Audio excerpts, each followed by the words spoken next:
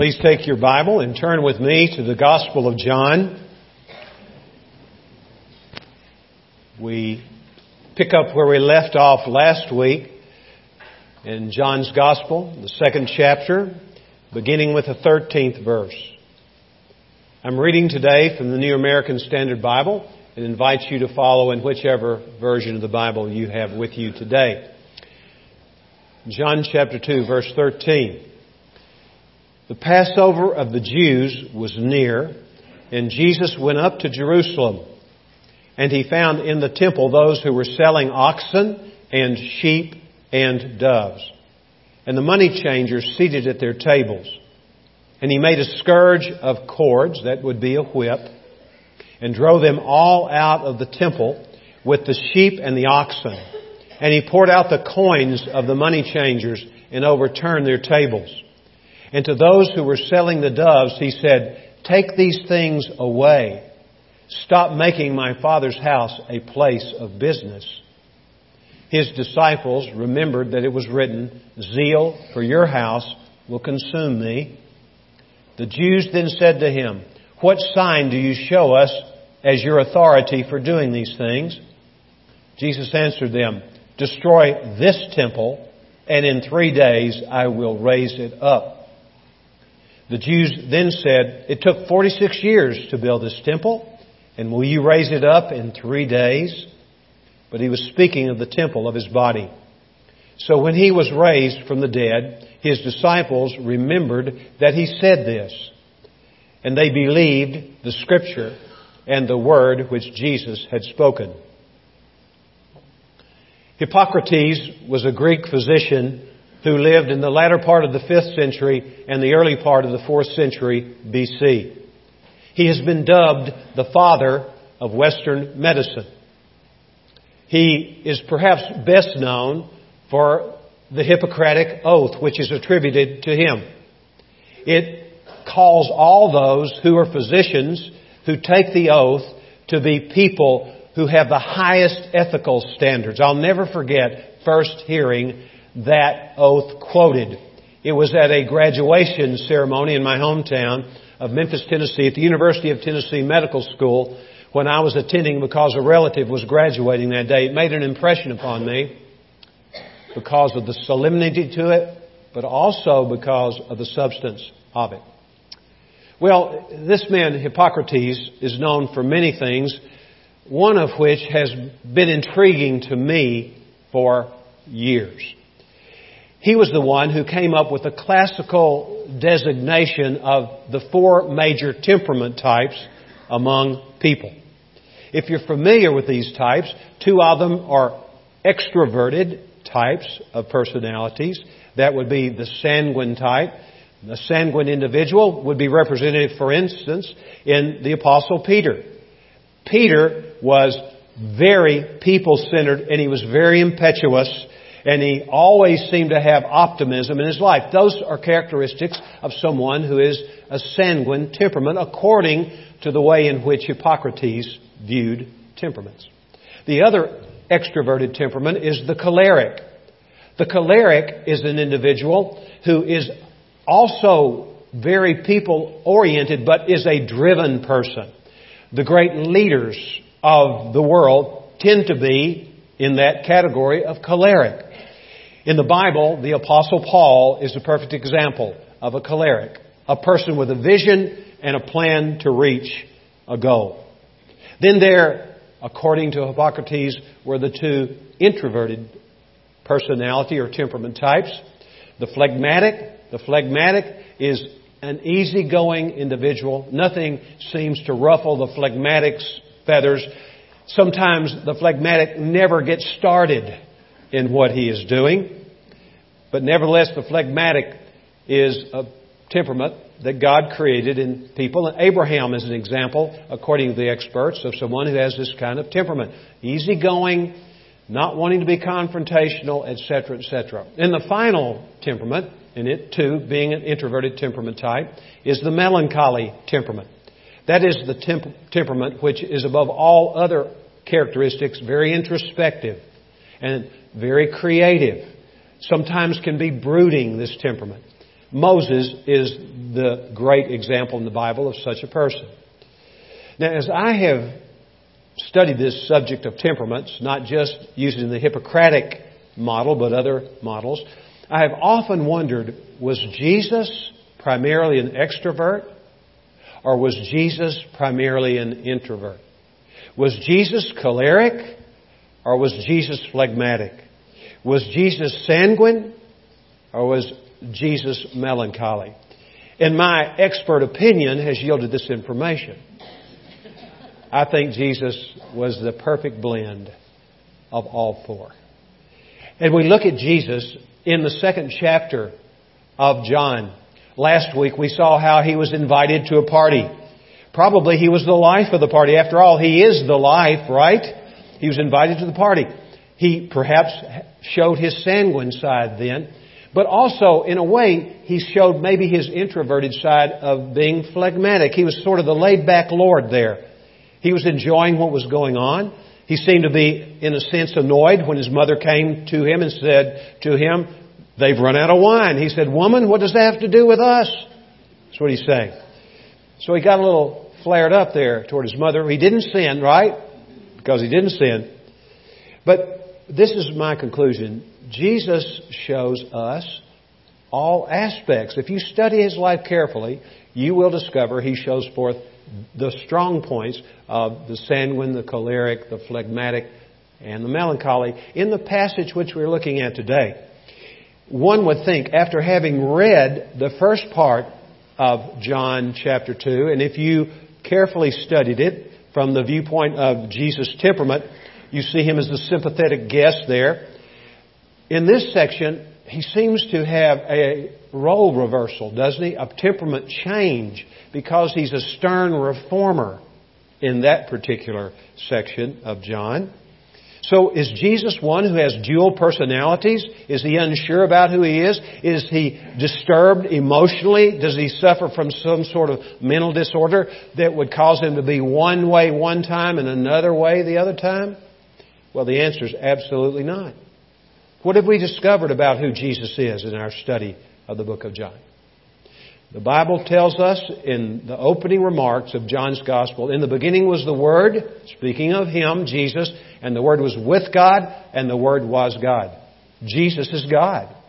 Later in the Scripture, the Bible tells us that He is God become flesh, and the Word dwelt among us, and we beheld His glory, glory as of the only begotten Father, full of grace and truth. And then He interprets God to us as well. In the last part of the prologue, verse 18, the Bible says, "No man has seen God at any time. The only begotten God who is in the bosom of the Father, namely Jesus, He has explained Him." The word explained means interpreted Him. Not only is Jesus the incarnation of God, as we've seen, but He's also the interpretation of God. You want to know who God is? You need not look any further than Jesus. You may remember one of Jesus' apostles said to Him, "Lord, show us the Father, and it is enough for us." And Jesus responded by saying, "Have I been so long with you, and you still not know me, Philip? He who has seen me has seen the Father."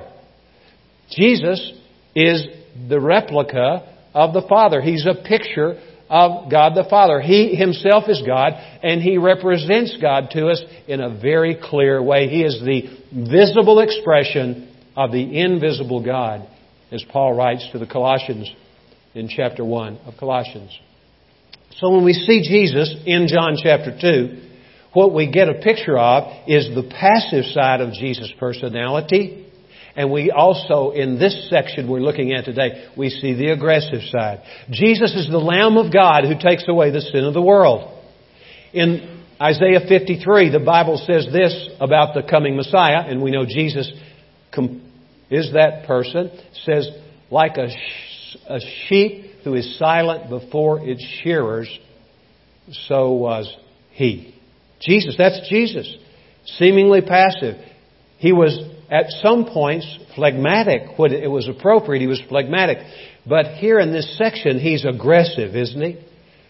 Forming a whip and clearing the temple. of those things which were not in the right place in the temple.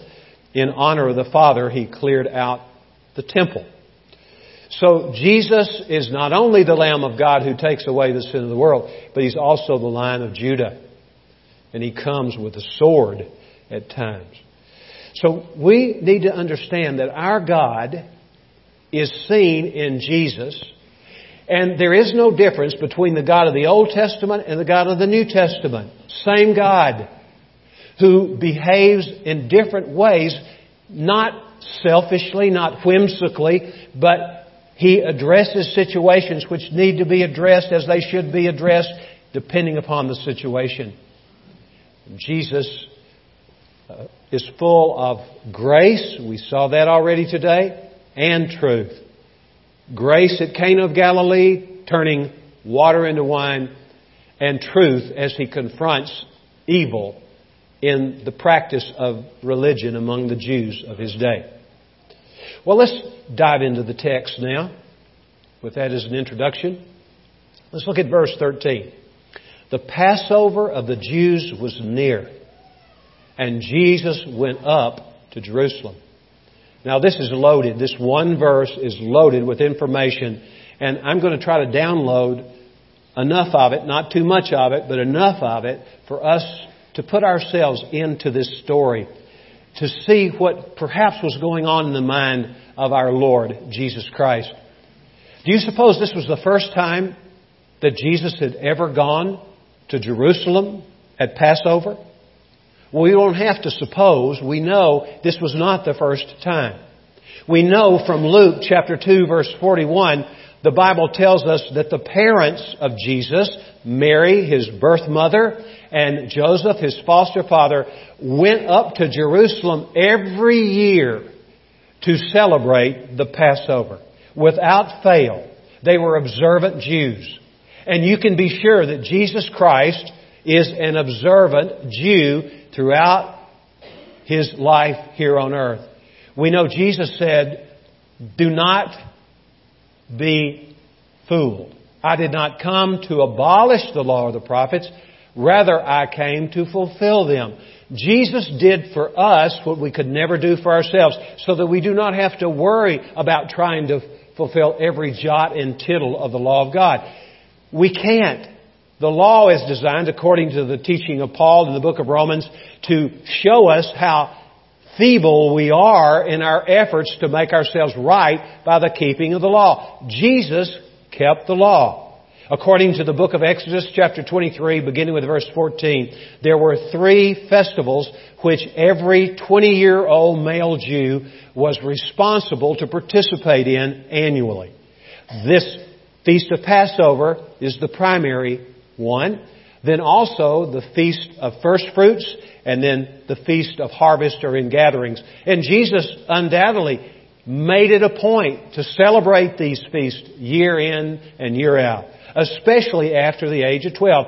When He went to the temple, He was bar mitzvah, as we would say at that time. He became a man, transitioning from a boy to a man, and He was one who undoubtedly participated in the Passover. I was trying to put myself in the scene depicted in this verse. Jesus going up to Jerusalem. Was He traveling alone? Well, nobody ever traveled alone to Passover. It was a festive occasion. It was a family occasion. And not just your nuclear family, it was your spiritual family. All were descendants of Abraham. It was a joyous time. I cannot help but remember one of the songs of ascent. These Psalms, beginning with Psalm 120, going through 134, which have to do with songs that would be sung as people went from wherever they went up to Jerusalem. You're always going up to Jerusalem. It was situated on a mountain, of course, but it was the capital. It was the citadel of God. It's the city of David. It's a great city. And David pens these words in Psalm 122. "I was glad when they said to me, 'Let us go to the house of the Lord.'" Jesus must have sung that with great gusto when He sang it on the way. He was excited about going to the place of worship to observe Passover. It was an exhilarating thought, I'm sure, that He had. Probably He was not necessarily anticipating what He experienced. Now, Passover, you're aware that that has its roots in Exodus chapter 12, the last of the 10 plagues which God sent upon Egypt to liberate Israel after 400 years plus of bondage as slaves. Then the Passover was that moment when God told through Moses to Israel, you were to find a lamb, a special lamb. You were to sacrifice the lamb, take the blood of the lamb, place it over the lintels and the doorpost of your house. If you do that, then when the death angel comes over tonight, this would have been the 14th of Nisan, is the month and the day. When the angel of death comes over, the angel of death will pass over your house. And we know what happened in Egypt. There was no blood on the doorpost and the lintel. And the angel of death visited those houses. Now, I cannot resist drawing your attention to the obvious here. If we know Jesus Christ, He is the Lamb of God who takes away the sin of the world. His blood has been shed for us. In a sense, His blood is over us. We are covered by the blood of Jesus Christ. So that when death comes for you, if you know Jesus Christ, death is going to pass on by. Because the wages of sin is death. Something's already been done with your death. What was done with it? Jesus died your death for you. He took your punishment for you. And so, it's a great thing that we're considering here. Passover continued in a sense with the week of unleavened bread from the 15th through the 22nd of Nisan. This was a great event in the life of Jesus and certainly in the life of Israel. But let's pay careful attention to Jesus' reaction to what He found when He got to the temple. Now, the word translated temple in verse 14, look at it, He found in the temple. There are two words, we're going to see both of those in this text of Scripture. There are two words which are correctly translated into English with our English word temple. The one which is chosen here is the word which was used to describe the grounds and everything on the grounds of the temple. There was the temple proper, and then there were a lot of other buildings and room around and walls around the exterior to keep the wrong people out, namely the non-Jewish people out, or people who were unclean, who could not come to the worship of God at Passover or any other time. And so this was a huge area. It was an area many acres in size. The temple proper itself was rather small. Actually, read about it in the book of Exodus as to what the dimensions of that temple would be and elsewhere. So here Jesus comes. And He finds in the temple those who were selling oxen and sheep and doves and the money changers seated at their tables. And He made a scourge of cords and drove them all out of the temple with the sheep and the oxen. And He poured out the coins of the money changers and overturned their tables. And to those who were selling the doves, He said, take these things away. Stop making my Father's house a place of business. Jesus is zealous for God the Father's honor. In His own words, He said, I have come to do the will of my Father. He came to do the will of God the Father. He was zealous for the glory of God. When He teaches us how to pray, how does He begin teaching us? Our Father, who art in heaven, hallowed be Thy name. That is, Your name is the name above every name, Father. We need to pray with that in mind, that You are the King of kings, the Lord of the universe. Lord, we want to approach You properly. And what was taking place denied the possibility of that taking place. What was taking place in the temple. Now, this selling of animals, was it necessary? Well, you might say, I don't think it was, and in some cases it was not necessary. But understand that historians tell us that between 300,000 and 400,000 people would come from all over the Mediterranean world to celebrate the Passover every year. That's a lot of folks, isn't it? And that would increase the population of Palestine by about 1/3 every year when these people came from all over the world. It would be very difficult to bring an oxen or even a sheep or even a dove from Alexandria in Egypt up to Jerusalem or from Rome to Jerusalem. So it was necessary for animals to be able to be purchased in the environment of Jerusalem, but not in the temple. Now, remember what Jesus says. You have made my Father's house a place of business. What would that indicate to you and me about the worship of God when we get together in a place like this or any other place for that matter? What would that indicate to us? We are to do whatever business we need to do, even if it relates to getting ready to worship. We need to do that before we get to the temple. Right? And I'll talk about that a little bit more. And it needs to be done outside the temple. Now this thing that was going on, the selling and the buying and the changing of coins, let me talk about the changing of coins. Was that necessary? It was in many cases, because remember, these people were coming from far-flung places in the Roman Empire, and they typically would be using Roman coinage when they did business, wherever they did business. But on every Roman coin was the impression of the emperor, the Caesar. And this was abominable, unacceptable to Jews, because it smacked of idolatry.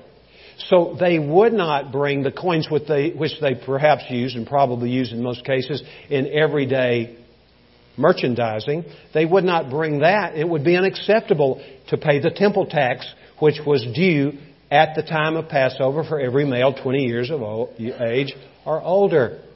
And so they would come and they would exchange money, and they would buy coins that did not have an image of a person on them. They could not mint their own coins. Rome forbade that Israel would mint their own coins. They couldn't even make coins to be the half shekel payment for the temple tax. But Tyrian coins from Tyre, in Sidon, were northwest on the coastland of that region. Those coins, which were pure silver, were acceptable. So they would make this exchange of coins. Was that necessary? Yeah, banking was necessary. Business was necessary. Banking was necessary. Money is not the root of all kinds of evil. The love of money is the root of all kinds of evil. I like what Origen says about this whole event. He says that Christ turns over the tables in the souls of those who are fond of money. It's about our love of money and our refusal to honor God and understand that money is probably the biggest rival to God as being a God in our lives. You cannot serve both God and mammon, Jesus says. And so here these people were doing their banking in the temple area. They were doing their business in the temple area. And both of those activities were things which caused the temple to be contaminated. The people were the ones who really contaminated, weren't they? Now, please understand this. The group of people, and really it was one person at the top of the food chain, the CEO of all that business, was the chief priest of all people. He was getting a cut out of everything that took place there. It was big business for him. And of course, he could justify it. He could rationalize it, just like we justify and rationalize things having to do with money. There is even a popular theology today, if you want to call it that. It's a philosophy, really has nothing to do with the Bible, which says God wants everybody to be rich. And people who preach that gospel, they have a capacity, some of them do at least, to fill up buildings much larger than ours. And they're teaching a false gospel. They're doing business in a way, currying favor with people by appealing to their lower nature to want to use God to get rich. Well, we are rich. We've been blessed with every spiritual blessing in the heavenly places. There's nothing wrong with being blessed materially, because the Bible says in the book of Deuteronomy chapter 8, it says, God gives you the power to make wealth. All of us have a certain level of wealth, and God gives us the power to do that. In the book of 1 Timothy, the Bible says that God gives us everything richly to enjoy. Whatever we have materially, God's given to us to enjoy. It's okay to enjoy what He gives us. We don't need to feel guilty about this. But there's a warning attached to that statement in 1 Timothy chapter 6, and it's this. Be careful, and I'm paraphrasing now. Many people who are followers of Christ have fallen into dangerous places and have exercised self-inflicted wounds because of their love for money. So we've got to be careful about this, right? Don't do business in the temple. Do business, which you have to do, banking or business, do it outside the temple, right? Do it before you come to the temple. That's what we need to understand. And here Jesus, what's He really doing? He's driving out the contamination in the temple, that impurity in the temple. And it's in the form of the people whom He drove out. As Dan read from Zechariah and Malachi, and Zechariah, the last line said that in that day, talking about the day when the Messiah comes, in that day, the Canaanite will no longer be doing business, in effect, in the temple of the Lord of hosts. Do you know the word Canaanite? My translation in the New American Standard has a side note, and it says it means merchant, no merchant. Well, one of the signs that the Messiah had come was that the Messiah would rid the temple of merchants. And so we see Jesus showing up and doing what He was supposed to do. Do we not? Certainly. And then what about the Levites? They were the ones we read about in Malachi chapter 3. They were the ones who carried on all the sacrifices. And I'm going to go ahead and say this before time runs out on us. Not only was Jesus passionate about getting impurity out from the temple in the form of these traders, these merchants and money changers, but also He was intent to let the people know that the sacrificial system was coming to an end. He was bringing that to an end. In the book of Isaiah, listen to what God says. He says, I take no delight. Now this is amazing. This is staggering. It was stunning for these people when they heard the prophet speak on behalf of God. I take no delight in the blood of bulls or goats or sheep. No delight. Unbelievable. In Jeremiah 7:22, through the prophet Jeremiah, this is what God says. He said, when I called or brought out from the land of Egypt your fathers before you, I did not speak or command them regarding burnt offerings or sacrifices. In other words, Jesus was saying when He did what He did in cleaning the temple, not only is this an end of impurity in the temple, but also it's to be an end of the sacrificial system. And by the way, Jesus says, destroy this temple and in 3 days I'll raise it up again. What's He talking about? And I'm really getting ahead of myself, but I don't care. Okay, what's He saying? He's saying, I am the temple, correct? That's what He's saying. Jesus is the temple. That's exactly what He's saying. And it's just amazing what Jesus was doing here in this passage of Scripture. Now let's look at the response of the Jews to what Jesus did and said. Look at verse 18. In response to Jesus removing the impure and signaling an end to the sacrificial system, look at what the Scripture says. The Jews then said to Him, and this is not representative of all the descendants of Abraham. It's a very small group. We know in John 4:9, John writes, Jesus is a Jew. And then in 4:22, the Scripture says that salvation comes from the Jews. Doesn't that make sense? Jesus is a Jew. And it's through the line of Abraham that Jesus came. Jesus is our Savior. But here's what's interesting. Turn to chapter 6 for a moment of John. Let's look at verse 45, and then we're going to look at one more verse in the 10th chapter. John 6:45, it is written in the prophets, and they shall all be taught of God. Everyone who has heard and learned from the Father comes to me.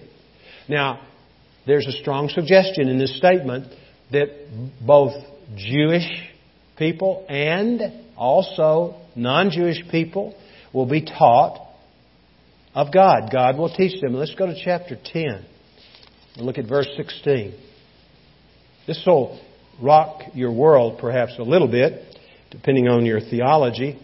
But we cannot ignore what the Bible says. These are the words of Jesus, okay? Look at 16. I have other sheep which are not of this fold. There's been all sorts of speculation as to whom Jesus was speaking of.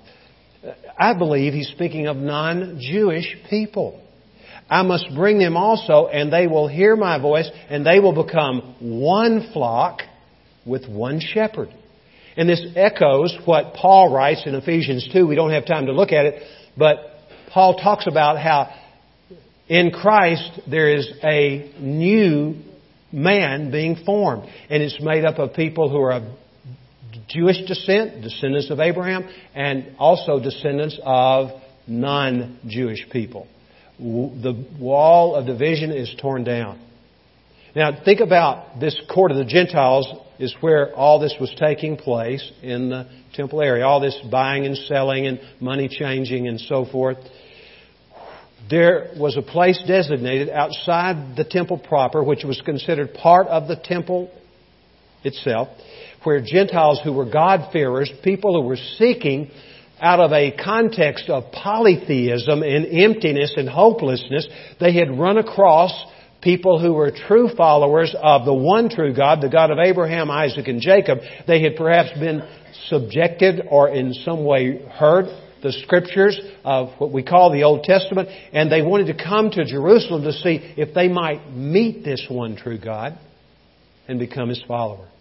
And they're gathered there, and all they can hear is the bawling of the oxen and the bleating of the sheep and the cooing of the doves. They can smell the manure that is there because of all the animals. They hear all the haggling that's going on between the merchants and those who had come to buy animals and the money changers, money clinking. It was a loud place. It was not a place where you could really hear God easily. It was supposed to be a house of prayer, not a den of robbers, is what Jesus said. It was to be a place where people could hear those who were true followers of the God of Abraham. They could hear them pray. They could hear them praise the Lord. They could even perhaps catch some of the teaching. Because remember, when Jesus was just a boy at 12, when His parents finally found Him after 3 days of separation, what was He doing? He was sitting in the temple, listening to the priests and the scribes teach. And Jesus was dialoguing with them. He became the teacher. So there was teaching going on there. Look, these people come from afar hoping to meet the one true God, and they can't hear for all the hubbub that was in that place. You know, if we somehow could be projected back into that day, and we didn't know anything about anything related to Jesus or even the Jewish religion, if we were somehow transmitted back to that day, and we're there, we would say, this looks like a religious place. And it's very impressive. There are lots of people here. There's lots of activity here. I mean, this is a going Jesse here. Well, we need to bottle some of this up and take it back to where we are and where we practice our religion in whatever form it may take. We tend to be very impressed by large numbers and a lot of activity. There's nothing wrong with either. But we need to be careful that we do not fall into the trap that these people had fallen into in the days of Jesus, these descendants of Abraham. And I've been caused to ask myself as I've prepared to share this with you, am I contributing in any way to the distraction that was like this distraction, so people really don't hear the Word of God? Are there things which we do here in this room not just I, but all of us who are part of this, are there things we do here which suppress the message of Christ to us, so we can't hear the word of the Lord? Well, let's read a little further. You said to Jesus, in verse 18, "What sign do you show us as your authority for doing these things?" In Luke chapter 17, Jesus is speaking to some Pharisees, and He says, "The kingdom of God does not come by signs which are observed, but the kingdom of God is in the midst of you." What was Jesus saying? I'm in the midst of you. I am the King of Kings. I am the temple, in effect. I am the place where you find the kingdom of God. It's not about signs. Jesus had no kind words to say about people who sought signs to verify. And in this case, these people reflect their ignorance. They were more interested in maintaining their own authority and power. By whose authority do you do this? And they were not interested in people who had come to hear the gospel as it would have been understood in that day and time. They were not concerned about those people. Rather, they were concerned about themselves. So this was their response, and look at Jesus' reply. Verse 19, He answered them, "Destroy this temple, and in 3 days I will raise it up." And we know what He's talking about.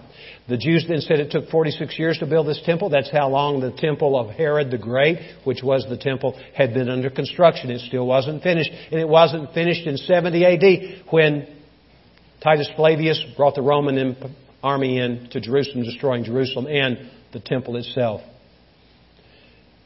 Look at verse 21. But He was speaking of the temple of His body. And then look at the disciples remembering after Christ was raised from the dead what took place here. The light came on for them. They understood it. So when He was raised from the dead, His disciples remembered that He said this.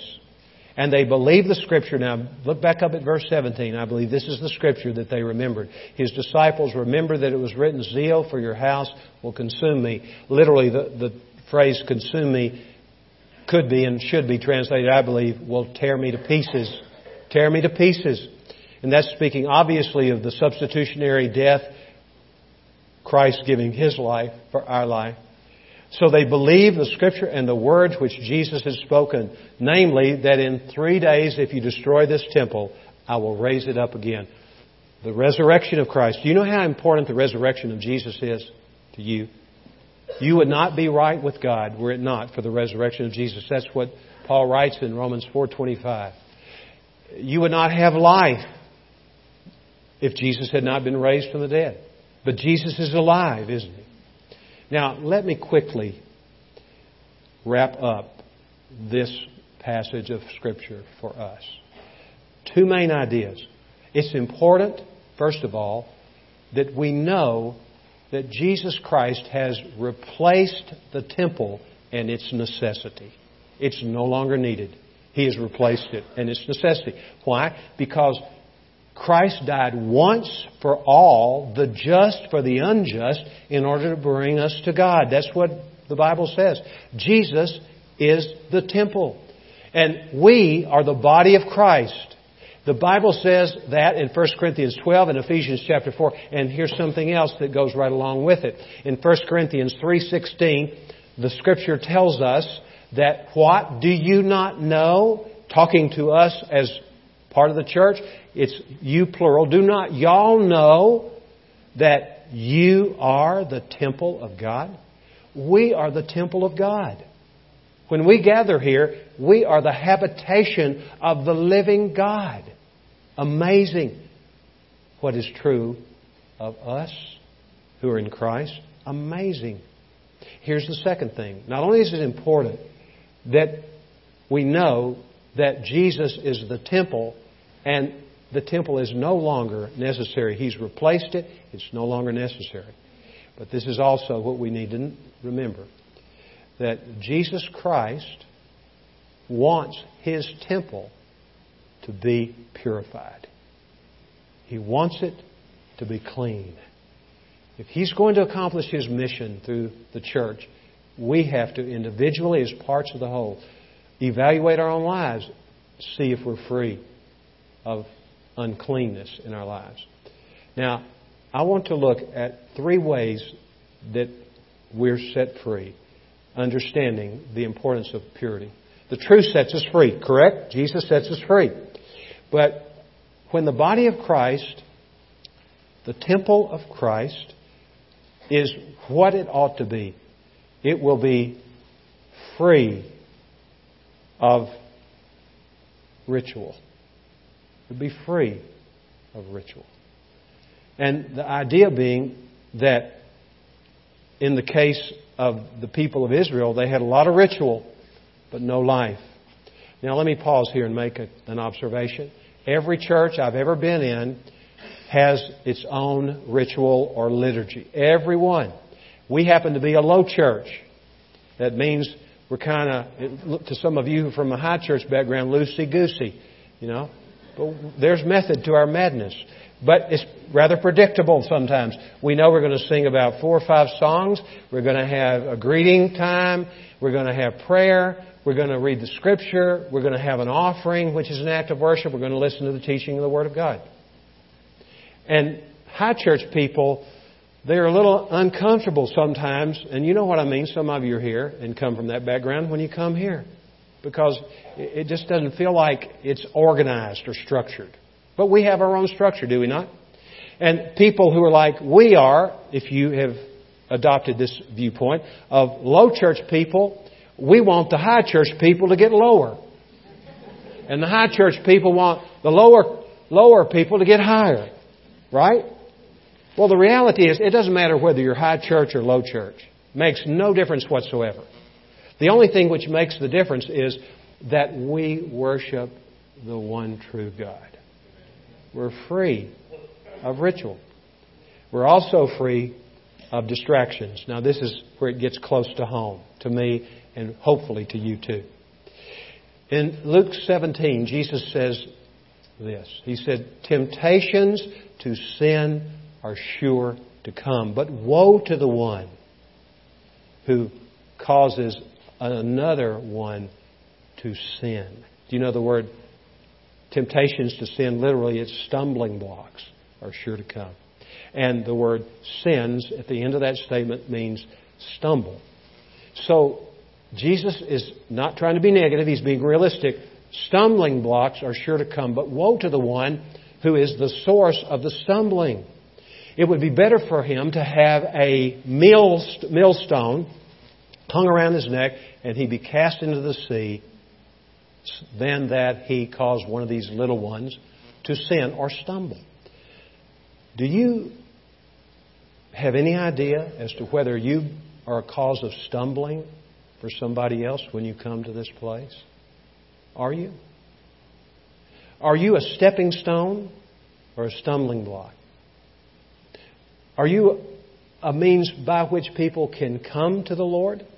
Or do you create a barrier to others coming to the Lord?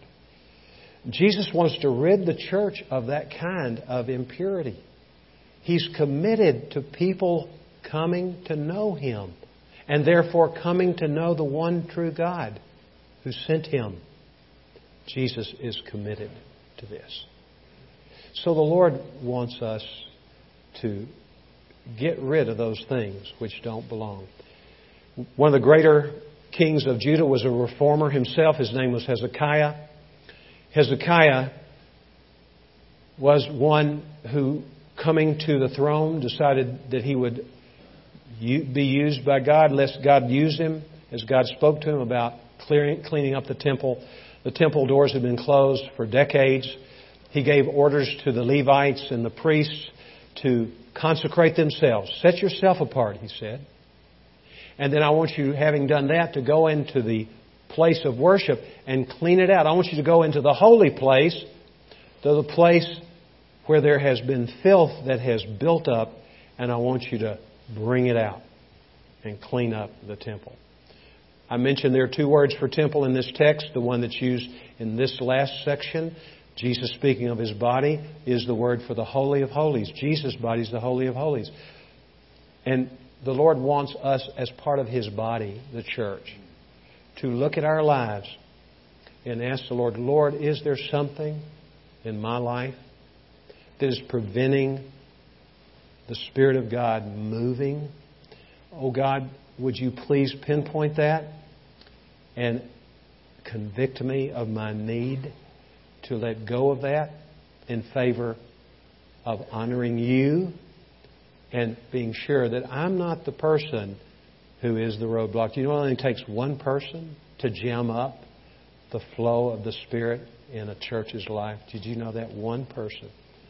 In the Old Testament book of Joshua, there's a man named Achan, and he did something that seemed rather innocent. He just stole a few things, not from a fellow Israelite, but from enemies. He just stole them, and God had told him not to take anything when they beat those people. And he hid them under his bed, and it jammed up the whole works. Would you bow your head? Perhaps you sense the Lord speaking to you today about not being a stumbling block, a sticking point. And you know in your heart that there's some reluctance to let the Lord have all of you, not just part of your life, but all of your life. You've been holding back on the Lord. Would you say to the Lord with me? I'm saying this to the Lord myself, as I'm saying to you. Search me, O God, and know my heart. Try me and know my anxious thoughts. And see if there be a hurtful way in me. And lead me in the way everlasting. O God, please do this. Now, having perhaps heard from the Lord about what that might be, then could you say with David, unite my heart to fear Your name? Lord, we do ask You to take the fragmented hearts that we have and put them back together so that we can set apart Christ as Lord in our hearts. Jesus, I ask You, please be not just part of my life, but be the master of my life.